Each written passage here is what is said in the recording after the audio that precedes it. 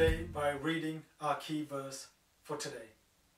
Ephesians chapter 4 verses 22 to 24 says, "To put off your old self which belongs to your former manner of life and is corrupt through deceitful desires, and to be renewed in the spirit of your minds, and to put on the new self, created after the likeness of God in true righteousness and holiness." As a Christian and a follower of Christ, you were created to become like Christ. And this was the intention right from the beginning. God's plan for you in becoming like Christ is to ultimately glorify God. This is your very purpose and destiny of your life in the kingdom of God. God announced this intention right at the beginning, at creation itself. In Genesis 1:26 it says, "Then God said, 'Let us make man in our image and after our likeness.'" And again in Isaiah 43:7 says, "Everyone who is called by my name, whom I created for my glory, whom I formed and made." So in order to do this, we need to do what is asked of us in Ephesians 4:22 to 24. According to our key passage today, Paul in this letter is asking us to discard our previous lifestyle completely. We are to forsake our old behavioral habits and desires that are of an unregenerate nature.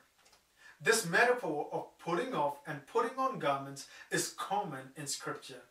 The old self is subject to an internal process of continuous disintegration, moral degeneration, and the road to failure and disaster. Sin is a disintegrating, dissolving thing causing putridity, especially when it remains unchecked in your life. When these deceitful desires are left unchecked, it becomes an agent for evil, creating lust in our life, which may seem harmless at first but will bring you to ruin. The real character of such a deceitful desire is concealed and will often present you with pleasures of life, but will in the end become destructive tyrants. Lust of power, money, pleasure, they all have this character and are an offspring of deceit, and being a child of God, this must not remain in us, nor be part of our new life. Colossians 3:5-9 shows us a list of things that we are to put off. And it says, "Put to death, therefore, what is earthly in you: sexual immorality, impurity, passion, evil desire, and covetousness, which is idolatry. On account of these, the wrath of God is coming. In these you too once walked when you were living in them, but now you must put them all away: anger, wrath, malice, slander, and obscene talk from your mouth. Do not lie to one another, seeing that you have put off the old self with its practices." In a contrasting positive statement, the Apostle Paul reminds the Ephesians that instead of being subject to progressive deterioration, they are to be perpetually transformed in mind and spirit. To be made new involves an element of restoration, since the image of God impaired by the fall is fully reinstated in this new creation. This is in complete opposition to the thinking of unregenerate Gentiles. As stated in verse 17, it says, "Now this I say and testify in the Lord, that you must no longer walk as the Gentiles do in the futility of their minds." See, Christians are to undergo a radical reorientation of their mental outlook. This can only take place under the influence of the Holy Spirit as it affects the realm of the thought and the mind.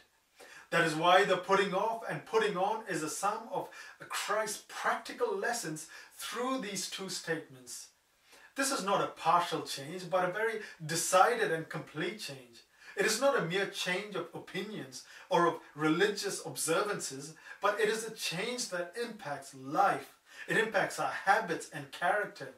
It is not just changing a few things in your life, but it is a complete change in which you put off the old sinful nature, just as though you would be putting off a dirty garment or clothing. In contrast, The new self in which you are strengthened is by the power of the Holy Spirit, as it says in verse 16, saying that according to the riches of his glory, he may grant you to be strengthened with power through his Spirit in your inner being. See, it is the direct opposite of the worthless old self.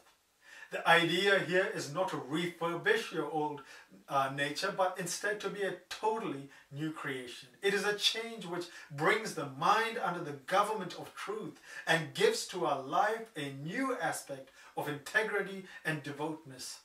It is to be in the likeness of God, just as Adam was at first. The characteristics of the divine image of being like Christ is righteousness and holiness. These are the qualities in God that are reproduced in his genuine worshippers, his love of right and aversion to sin. In the New Testament, righteousness often stands for the uprightness of those who are made right with God. Holiness here is not the usual Greek word, but one that means free from contamination. This is why we are to become more like Christ, with a renewal starting on the inside and flowing outwardly, for the glory of God our Father in heaven. So again, in Colossians 3:10-14, it expands on what we are to put on. And it says, and have put on the new self, which is being renewed in knowledge after the image of its creator. Here there is no Greek and Jew, circumcised and uncircumcised, barbarian, Scythian, slave, free, but Christ is all and in all. Put on then, as God's chosen ones, holy and beloved, compassionate hearts, kindness, humility, meekness, and patience, bearing with one another, forgiving each other, as the Lord has forgiven you. So you also must forgive, and above all these, put on love, which binds everything together in perfect harmony. How wonderful it is to walk in the ways of the Lord. So in conclusion, let me read an excerpt from Alexander Maclaren, who wrote, I remember a rough parable of Luther's, grafted on an older legend, which runs somewhat in this fashion. A man's heart is like a foul stable. Wheelbarrows and shovels are of little use, except to remove some of the surface filth, and to litter all the passages in the process. What is to be done with it? Turn the Elbe into it, says he. The flood will sweep away all the pollution. Not my own efforts, but the influx of the pardoning, cleansing grace which is in Christ will wash away the accumulation of years and the ingrained evil which has stained every part of my being. So my encouragement today for you is to put off the old and to put on the new, being strengthened in the power of the Holy Spirit in your inner being, for the praise and glory and honor of our glorious Father in heaven. May God bless you.